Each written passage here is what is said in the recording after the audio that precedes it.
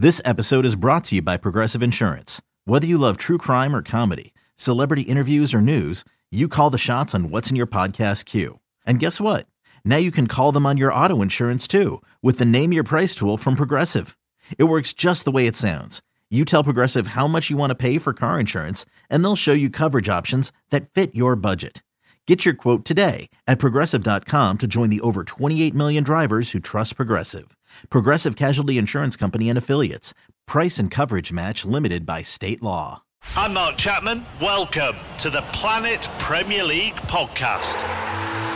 Each week, Cesc Fabregas, Nader Manua and myself talk all things Premier League. As a player, you don't have time to talk. No. You don't have time to make a plan. You just need to deal with wave after wave after wave. We watched Coach Carter and he said, afterwards, the game's just about doing this for your teammates. And I remember looking around halfway through the film and half the squad was asleep. Planet Premier League. Listen wherever you get your podcasts.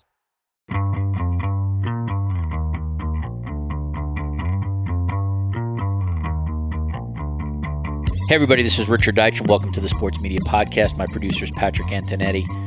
We have three guests this week. They're all exceptional at what they do. They are my colleagues at The Athletic and the co-authors of a recent piece on allegations of sexual assault and a reckoning for Hockey Canada. The guests are Katie Strang, Dan Robeson, and Ian Mendes. If you read hockey, you probably are aware of all three of them, and we discussed their reporting on the alleged incidents that happened in London, Ontario in June of 2018, how one goes about reporting that kind of story, the state of hockey culture, and what could or might happen with Hockey Canada as more information continues to come out. And then just a lot about the process. How do these stories come about? How do they ultimately get published? Katie Strang may be the current best investigative reporter at this now. And so if you're interested in sort of the behind the scenes of like how something like this comes together for an outlet, no better person to talk to than Katie Strang. I appreciate everybody's support of this podcast. Try to have some unique and diverse guests on here. So if you like it, please leave us a 5-star review and a nice note wherever you get your podcast, Apple, Stitcher, Google Play, Spotify, etc. That's how the podcast continues to stay. So Katie Strang, Dan Robeson, and Ian Mendes of The Athletic coming up on the Sports Media Podcast. All right, as I said at the top, Katie Strang, Dan Robeson, Ian Mendes, they're all accomplished writers at The Athletic. I think their titles are senior writers. Maybe Katie's title is investigative reporter. But, these are three of the best colleagues that I have. They're the co-authors of a recent piece on The Athletic on allegations of sexual assault and a reckoning for Hockey Canada. It's a very, very important story. I think, obviously, as everybody in the audience knows now, I'm an American living in Toronto, so this has really been a major, major story in Canada. But the themes of this story and sort of the underbelly of the story is not just a Canadian story, but connects globally when it comes to sports. I'm pleased to be joined by Katie Strang, Dan Robeson, and Ian Mendes on the Sports Media Podcast. Katie, I want to start with you. You've worked on stories of sexual assault before, and you've been on this podcast talking about your reporting there.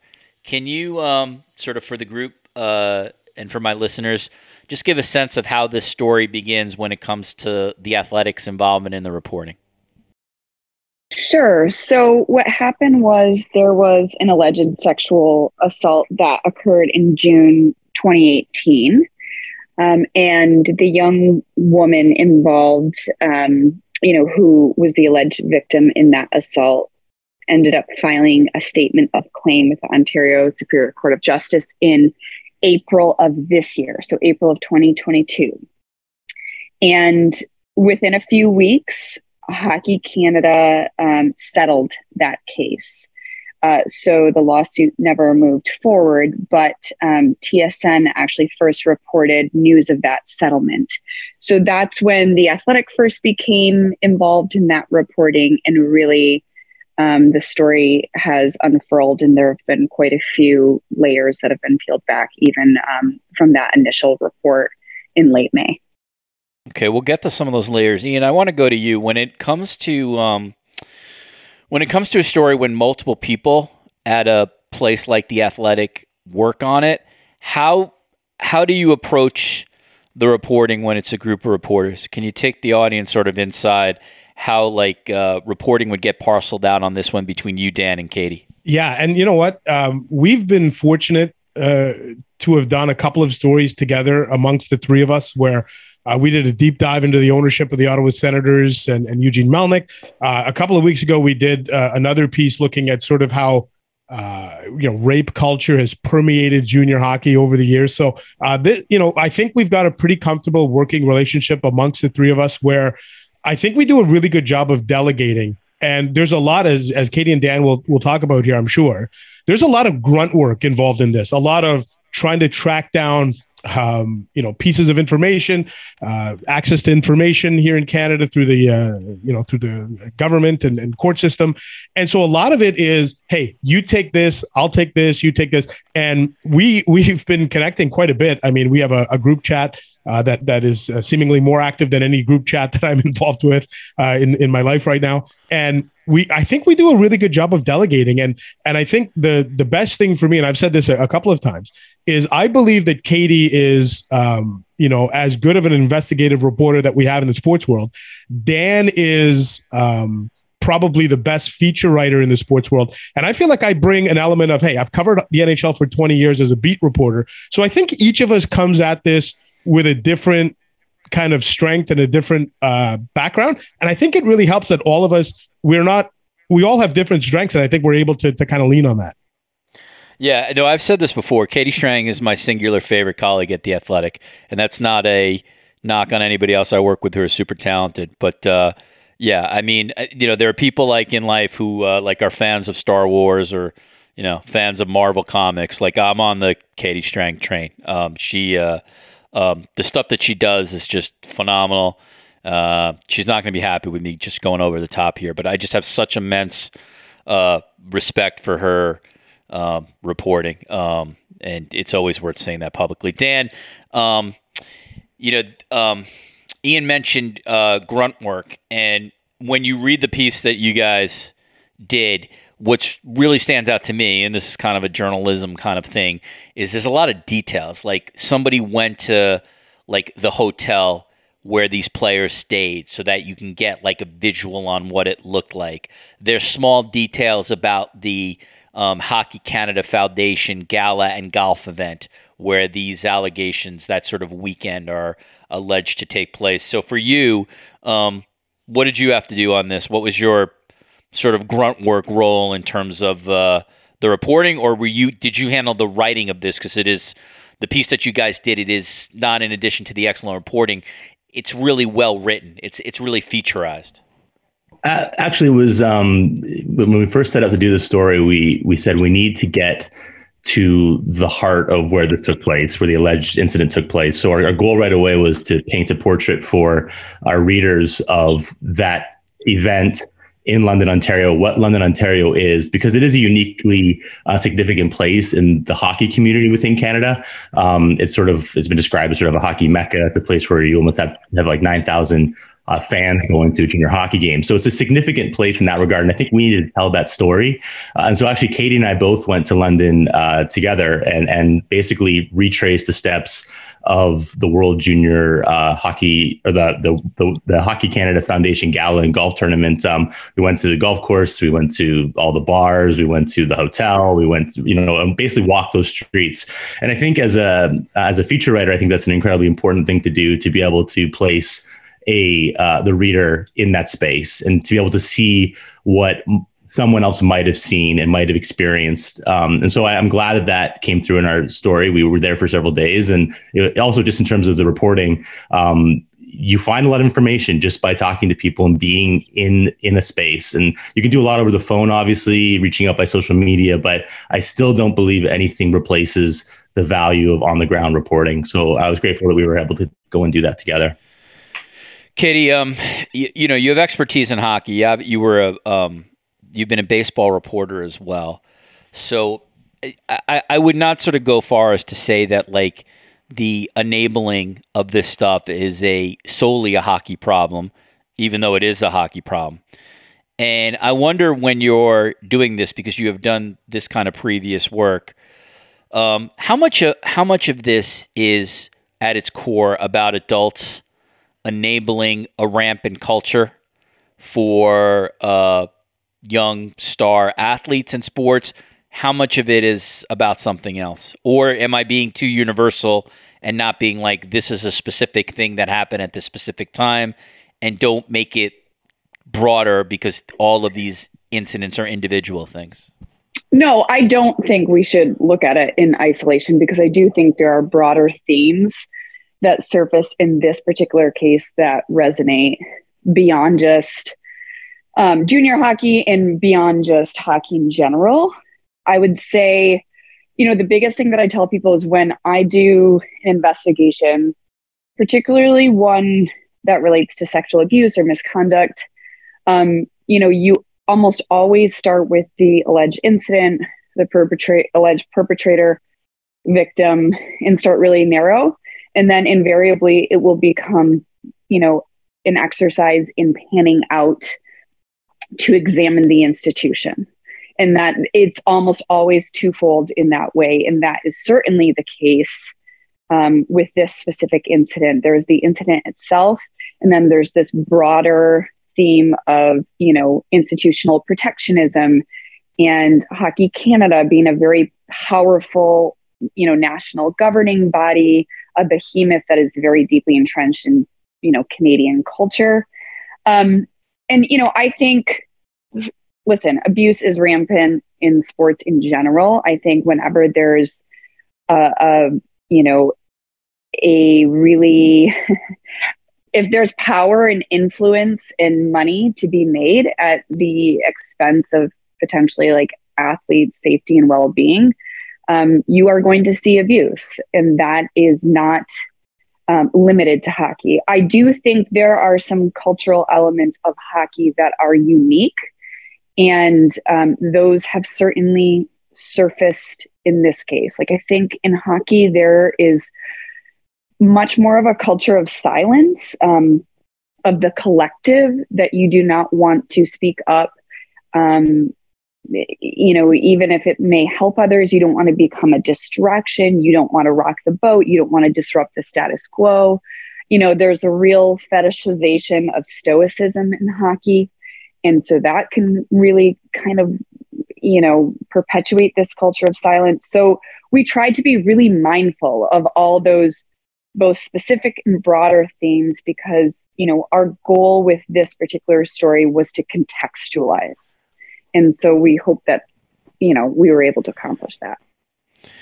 Ian, as someone who's Canadian and someone who's obviously covered hockey for a long time, how much, and again, I don't want to stereotype, because individuals sort of will read these stories and process them on an individual level.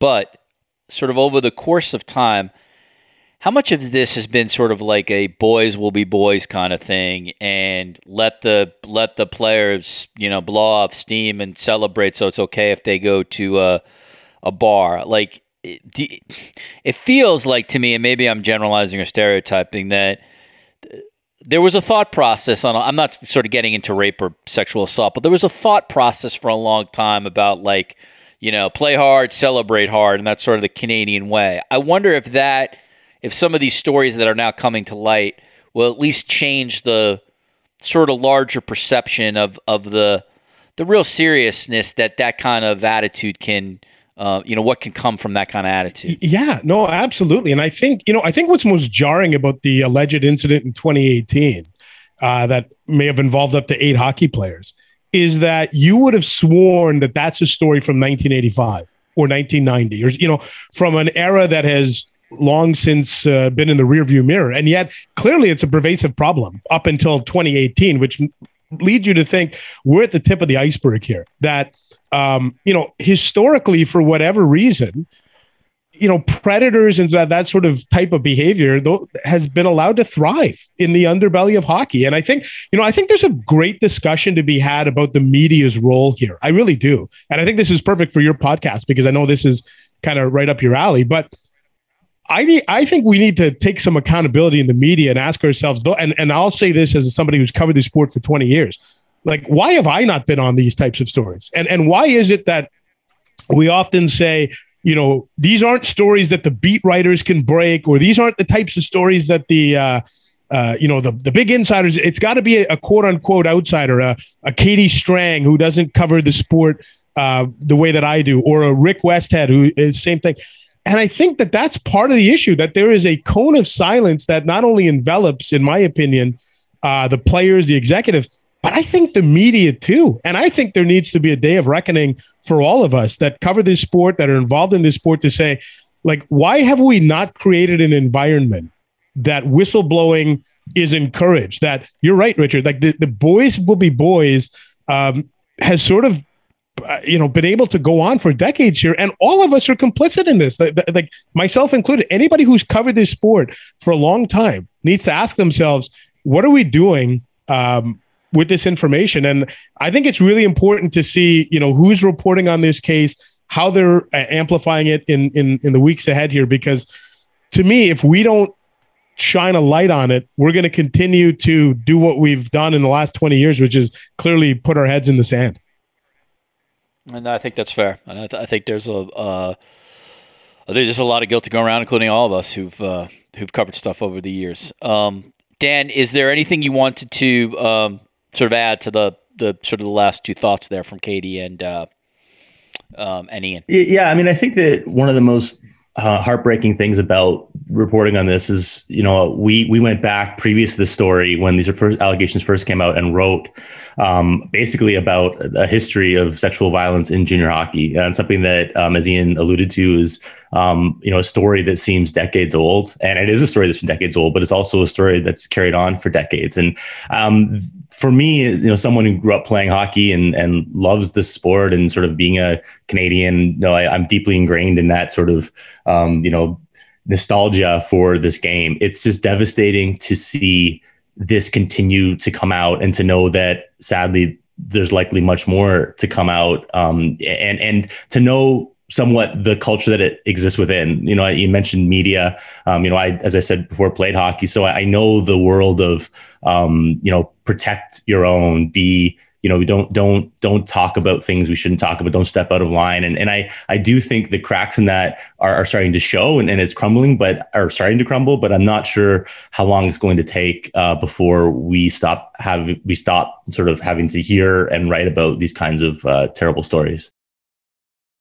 Katie, I want to ask you about these are sort of two specific reporting questions, and how you go about doing this. And when I say you, it's sort of the collective you of your group. There's a piece in there's a part in the piece that you guys wrote where you say The Athletic made multiple attempts via email and text messages to connect with 7 lawyers representing some of the players. And again, this is some of the players who were part of that World Junior hockey team. And then there's another part here where the reporters at The Athletic attempt to see if the woman who has made these allegations wants to talk publicly, and you're going through her lawyer, and those that basically the lawyer says that we're not talking publicly. So I'm wondering, Katie, just if you can like in terms of like a real process question, like how do you go about doing that? Do you divvy it up between the three of you, and you all call different lawyers? One of you takes the person who's posing these allegations. How does that break down?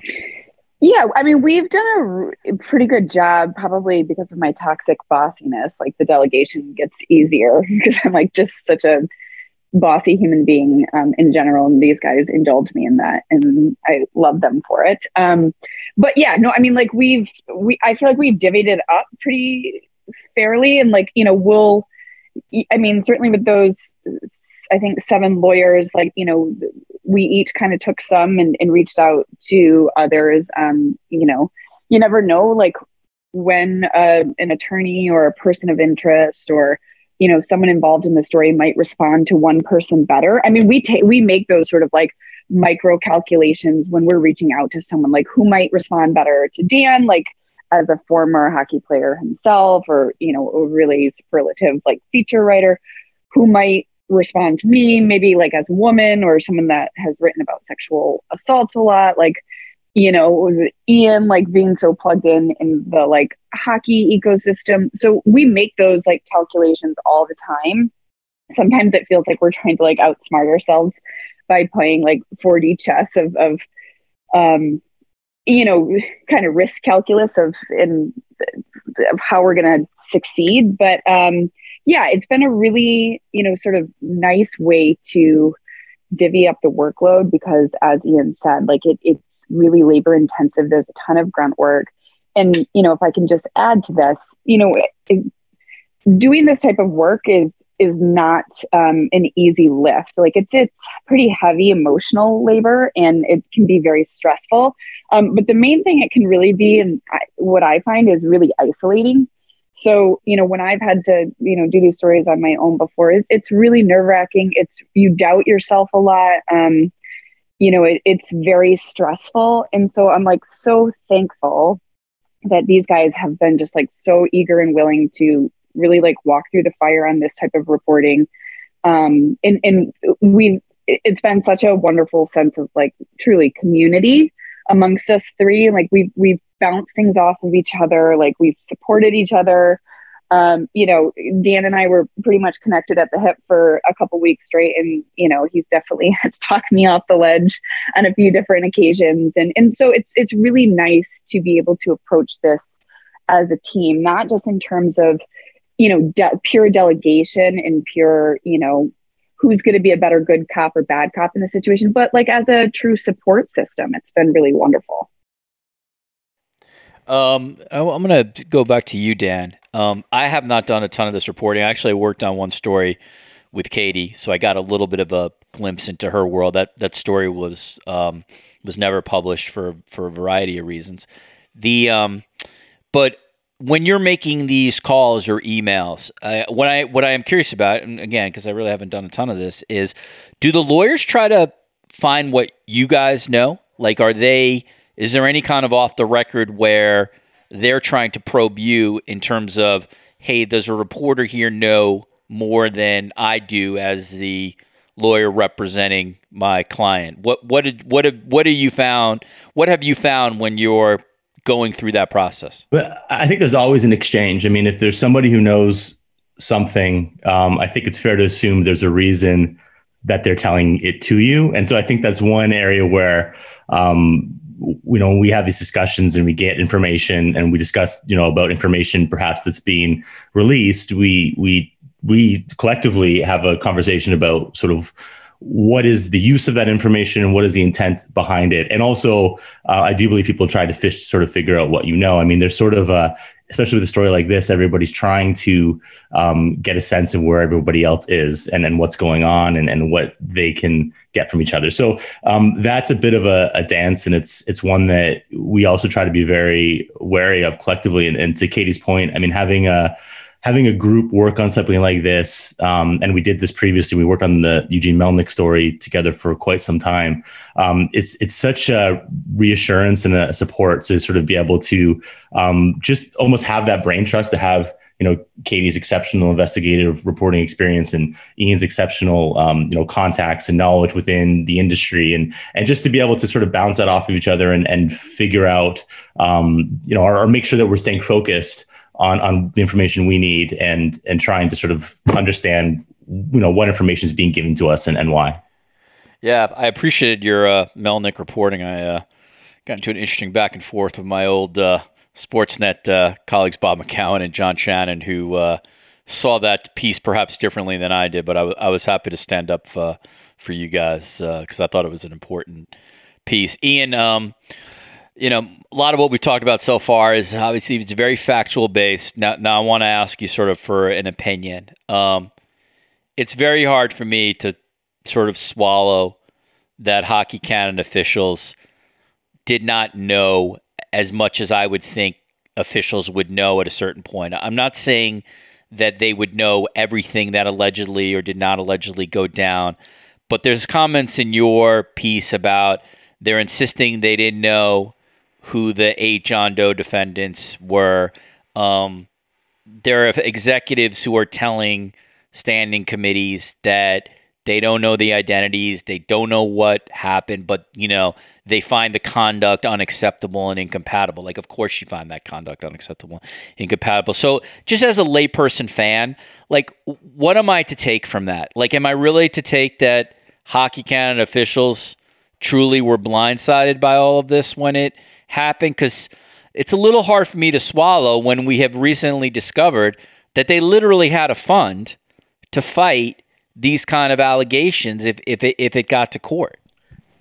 Yeah, I think that was the most difficult thing to try and comprehend, was them saying we didn't know or we don't know the identities of those players. Well, the odds that you would settle a lawsuit as they did in the spring of 2022 without knowing the details, that doesn't seem within reason. I don't know of many lawyers who would probably recommend that you settle without getting the details. So that one seemed to be a little bit of a reach. And I think either there's the only two possible outcomes here. Either, Hockey Canada was, willfully ignorant, or they were willfully, complicit. And I don't know which one is worse, to be honest with you. I think they're both bad outcomes. I think this week we're going to get some answers. Again, there's going to be a parliamentary subcommittee hearing that I'm going to attend in person here in Ottawa Tuesday and Wednesday this week. And I think we're going to get some more information out of that and how Hockey Canada could have ignored this. Again, I don't think that's possible. I don't think it's possible that you were completely unaware of what was going on. And I think there's been some terrific reporting this week, whether it's in the last couple of weeks, whether it's Rick Westhead or what we've done, or Canadian Press and the Globe and Mail. I feel like there are 4 or 5 entities that are chasing down this story on behalf of people in Canada. And I think we're going to get some answers, but I think the answers that have been given to this point have been very, very unsatisfactory. Let me just point out, or let me just sort of offer at the moment, and I'm glad you said this, Ian, that I don't know what the highest journalism award is in Canada, but Rick Westhead should get it just for this, for everything he has done on this story and other stories. The stuff that guy has produced is remarkable. He's really courageous and brave and has challenged like the NHL at the highest level. So, kudos to that guy. That's a reporter excellence. Kate, I want to go back to you. From my world, the media world, one of the things that you learn is that, honestly, shit gets done when the people who pay the bills start to get mad. Sponsors.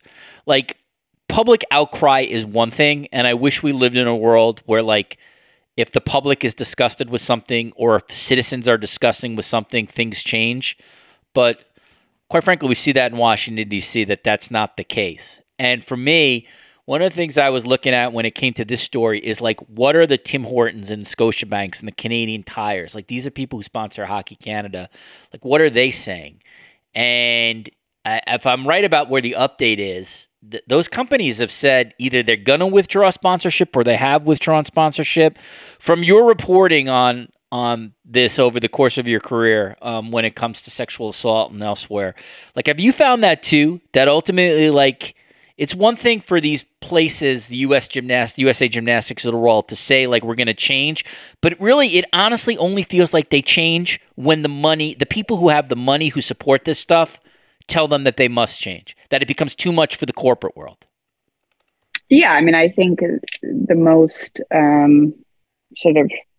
I think the thing that is often the impetus for change is when an organization gets hit hard, in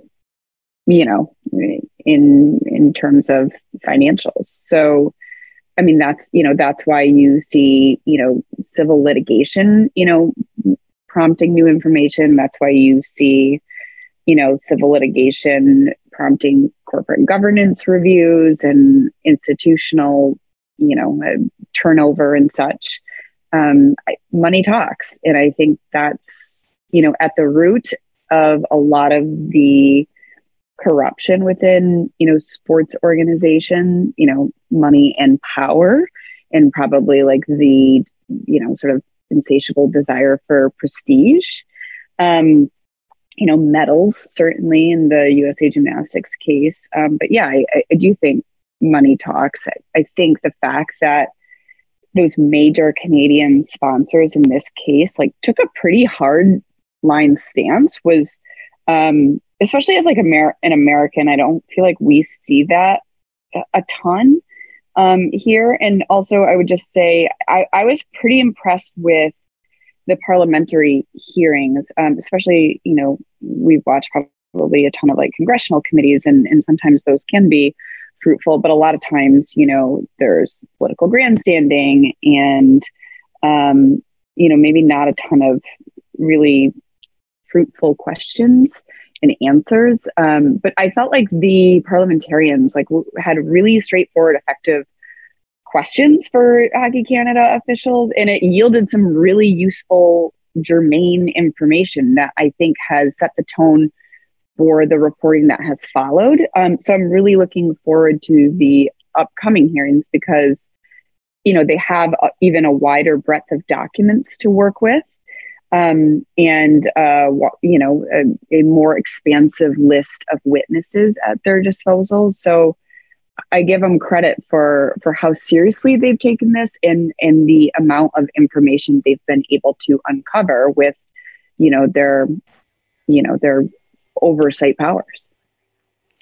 This is for either Dan or Ian, or both if you guys want to answer it. The 2018 allegations are pretty disgusting enough, but what we have recently learned, thanks to Rick Westhead, is police in Halifax have opened an investigation into an alleged sexual assault involving members of Hockey Canada's 2003 national junior team. And there's notes in there that there's a member of parliament who's in possession of information from witnesses, maybe some kind of like video from that night or when that happened. Also, I guess I'll start with you, Ian. It's again, I think people have their feelings about what happened in 2018, and I think if you're sort of a right-minded person, you find it just absolutely gross. But now it feels like this 2003 news, that's where it gets to the sort of the real like hockey culture and how this has been going on for multiple generations. And I realize that like a second case shouldn't like somehow like weigh more than this first case, but I don't know how, like, just as a right-minded person, after then learning there is a second looks like horrific incident in 2003, you're like why does Hockey Canada exist? Like, you know what I'm saying? Like what's going on in that organization? How did you see it when you learned of that news from the 2003 investigation? Yeah, it was jarring to say the least. And I think, when we did that story a few weeks ago about, how hockey culture has been sort of the background for these sort of sexual assaults in the past, one thing that really resonated with me when we spoke to either, rape survivors, experts in the field, that sort of thing, is that the mindset of these players is they dehumanize the women. That the women aren't even, they're not treated as human beings. They're simply objects in a bizarre sort of ritualistic team bonding activity. And I think for the majority of us, we can't even comprehend that. Like we don't even understand how that is possible. So when you see this particular story that Rick Westhead was the first to report on, and you read some of the details, and it's alleged that they were videotaping this, it shows you that A, they were so brazen, but B, they are unaware that they are doing something wrong. And I think that really speaks to the culture of hockey. Think about the fact that you would videotape this and not even think twice about what you're doing. It is, it is truly eye-opening. I think it is a great example of the mentality that has existed. And I would not be shocked if at some point in the next few weeks, another story comes out involving hockey players that another person feels comfortable stepping forward. I think, again, at the end of the day, we have not created an environment that has enabled victims of abuse to speak out in hockey. That culture and that environment does not exist. And I am sure that there are other stories that are probably as horrifying as this one that are sitting in the darkness waiting for someone to shine a light on it. All right, a couple more here, and then I'll let you guys go about your day. Dan, there are now hearings before the Parliament of Canada where Hockey Canada officials will face questions. For the Americans who are listening in the audience, can you explain what's going to happen with those hearings? And I mean, if you can, a rough Cliff Notes version of what the Parliament of Canada is in relation to how an American might understand that. Sure, absolutely. I mean, our parliament is made up of our members of parliament who represent the different regions across country and represent their varying parties. So it's somewhat similar to the United States in that regard, although we have multiple parties here. In this case, it's a bipartisan, not bipartisan. It's a group that's coming together to be part of the subcommittee on Canadian heritage, and they are a part of a body that would look into oversight departments like Sport Canada, which is the governing sort of mechanism for supposedly the governing mechanism for all the sport in Canada. So over the next couple of days, there will be hearings in which officials from Hockey Canada, including former CEO Tom Rennie and current president and COO Scott Smith, will be before the committee again answering questions from Parliament. There'll also be leaders from the CHL there as well. So there'll be leaders from the Canadian Junior Hockey League and the different iterations that will also be answering questions. And so it's essentially based on the documents that have been requested and the information that's been requested from last month. The MPs will be armed with more information and will be asking I'm expecting some very direct questions of the leadership of hockey in this country. And so what comes of that remains to be seen. And I think the next couple of days are going to be incredibly telling and will reveal other things for all of us to be looking into. All right, Katie, I want to finish with you. Sort of two questions here. The first one is, and again, I realize you don't live in Ontario, you live in the States, but from your understanding, what kind of criminality could still exist from incidents that happened in 2018 or 2003? So I'm not an expert in this. I mean, I'll throw out that caveat, and it's different from the U.S. But my understanding is that the statute of limitations is much more forgiving than in the U.S., which is generally pretty strict and limited, though that is changing. So the London police and the Halifax are treating this as an open criminal investigation, which means that, this is not just, in a parliamentary committee hearing or a corporate governance hearing or a potential NHL probe to impose discipline at the league level. I mean, this has the potential to be adjudicated or prosecuted in a criminal sense. So I mean, I think players are certainly very much aware of that. I think the fact that the majority, if not all, have retained criminal defense counsel, at least in the 2018 case, is a good indication of just how seriously they're taking that. I would imagine for anyone on that 2003 team that, that might be something that they're looking into as well. All right, Katie, I want to finish with you, and Ian and Dan, you're more than welcome after Katie answers to add your thoughts as well. Katie, you've done a lot of this work, and you've done a lot of this work that where these investigations or allegations, or obviously in many cases truths, have crossed over to multiple different sports. I mean, you've reported on when this has happened in Major League Baseball, and obviously we have a hockey story here. You've seen what happened in the United States with some of these organizations that everybody got fired, all the sponsorship sort of went away, and they had to start anew. Do you, how do I sort of ask this? It strikes me that, like, if Parliament, or if this really gets to a point where the Canadian government is like, this organization, like, we can no longer fund, or we can no longer sort of have this organization exist, that, massive changes to Hockey Canada. I don't know if you could shut it down because of the importance of hockey in the country, but, this thing could really blow up massively. How do you, I don't know. I'm not really asking a great question, but I wonder if you want to sort of look forward. What would be the next steps here when it comes to Hockey Canada, and could that organization dissolve, at least as far as we know it right now? I suspect not. I don't think, even USA Gymnastics has never, which is really kind of the a poster child for institutional protectionism and cronyism and complete and utter mismanagement and just truly horrific negligence, has not been disbanded or decertified. Now they've gone through a number of sort of house cleanings and overhauls, and those are sort of never ending. But no, I don't see Hockey Canada being dissolved.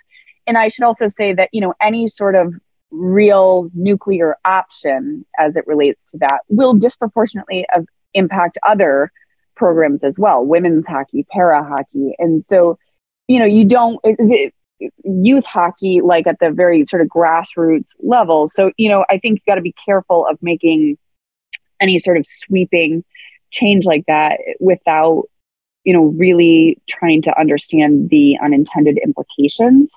But I would be very surprised at the end of this if we do not see new people at the top, a much different set of guidelines, policies, procedures, approaches to corporate governance than we saw at the outset of this. I think there will be, consequences for people who have been, within the very longstanding power structure of Hockey Canada. And I do think there will be calls for change, and I think those calls will be answered.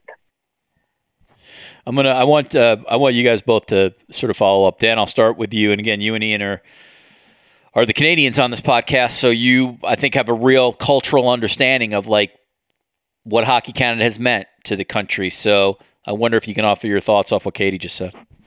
Yeah, I was going to say, this is a Canadian story right now. This isn't just a sports story, particularly in this country. The Hockey Canada represents this sort of entity that, we look at sort of the Sidney Crosby's golden goal. We look at sort of this idea of Canadian pride being tied to our accomplishments on the ice, and those are all belong to Hockey Canada to some extent. So, this is something that I think has sort of shaken that sort of, rose-colored glasses faith in sort of this institution. And when I've seen these corporations in particular back away, things like Tim Hortons and Canadian Tire, these are brands that have tied some of their identity to hockey in Canada as well. This is incredibly significant. It's not just a company that's sort of stepping aside. These partnerships go back a long way, and they're entwined in how I think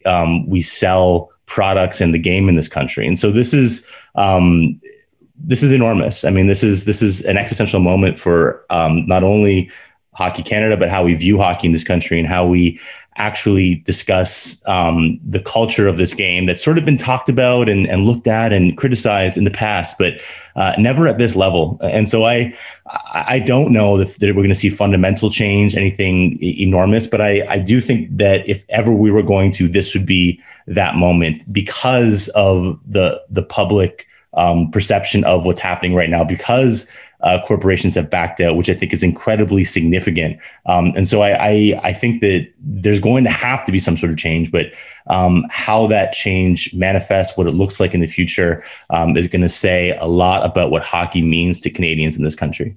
Yeah. And you know what? And just to follow up on what Dan is saying, I think this is a great opportunity for all of us to reflect on the way that we view teenage athletes in this country, in particular hockey players, that, every year we gather around our television sets around the Christmas holidays. Boxing Day is the day that millions of Canadians get around the television and we watch these teenagers and we say that they do a great job of representing our country, and we put them on a pedestal and we idolize them. And I wonder if there's an opportunity for us to collectively take a second look at the way that we build these young men up and start to say, you know what, I think we need to pump the brakes a little bit. And I think we need to understand that we might be, not in all cases, but in some cases, maybe we're creating monsters, and maybe we need to look at that. And the other thing that I hope comes out of this, Richard, is this is a screaming red siren saying we need more women in positions of power in sport, and in particular in Hockey Canada. And I'd like to think that beyond this, we do get some women at that C-level, CEO, COO, that type of thing, because I think when I look back at this story, this is a classic case of men protecting men. And I'd like to think that maybe at the end of this, we put some women in positions of power at Hockey Canada. Yeah, I'll just sort of end with this, and I know you three know this, but it was very eye-opening as an American to move up to Canada and to see the coverage that the World Junior Hockey Championships get. I mean, it really was sort of covered as if a massive pro tournament. The major networks here highlight these they're essentially kids, 16, 15, 17-year-olds, and really pedalize them, unquestionably so. And again, I don't want to be a hypocrite as an American. I mean, Jesus Christ, put the Little League World Series on. So, what does that tell you? But it was really eye-opening coming from a place where, honestly, if you want to watch the World Junior Championships, you'd somehow try to get NHL Network. And, yeah, it was cool to watch, but nobody really cared. But, coming here, man, it was massive. And I think Ian hits on, there's been some ramifications for that over-the-top coverage. Katie Strang, Dan Robeson, Ian Mendez are all senior writers at The Athletic. They recently co-authored a recent piece on the allegations of sexual assault and a reckoning for Hockey Canada. This story will continue. You'll see their bylines. All three mentioned. Obviously, there's parliamentary hearings in Canada this week as we tape this. I strongly recommend that you read the three of them. Katie's work, I think people on this podcast are very well aware of. Dan is a really, really super talented feature writer who finds really interesting things to write about. And Ian is based in Ottawa, covering the Senators and the NHL at large. Follow all three of them on Twitter as well. Katie, Dan, and Ian, thank you so much for your time and reporting, and thanks for coming on the Sports Media Podcast today. All right, back in the studio. My thanks to Katie Strang, Ian Mendez, Dan Robeson for their time and reporting. Their three have done some exceptional work, and it really makes The Athletic look good. It makes the rest of us who don't do that kind of reporting able to do what we do, make us look good. So I thank them for what they've done. If you head to the archives, should be things that you'll find interesting. The podcast before this was new Good Morning Football host Jamie Erdell. We did 56 minutes with her, really interesting woman, and has a very new cool job that she just started this week. For that, a roundtable with Chad Finn and Austin Karp. A lot of different topics. The big one is baseball screwing fans with its media deals. Short answer is yes. Tom Rinaldi on the Lyman Bostock Jr. Podcast that he's recently put out. His work at Fox. Monica McNutt was a recent guest on this. TJ Quinn on his Ricky Griner reporting. Jimmy Pitaro, chairman, came on for a long conversation. Michael McCann on the intersection of legal issues in sports. I want to thank Patrick Antonetti for his hard work on this podcast. I want to thank everybody at Canes 13, and mostly thanks to you for listening. We'll see you soon on the Sports Media Podcast.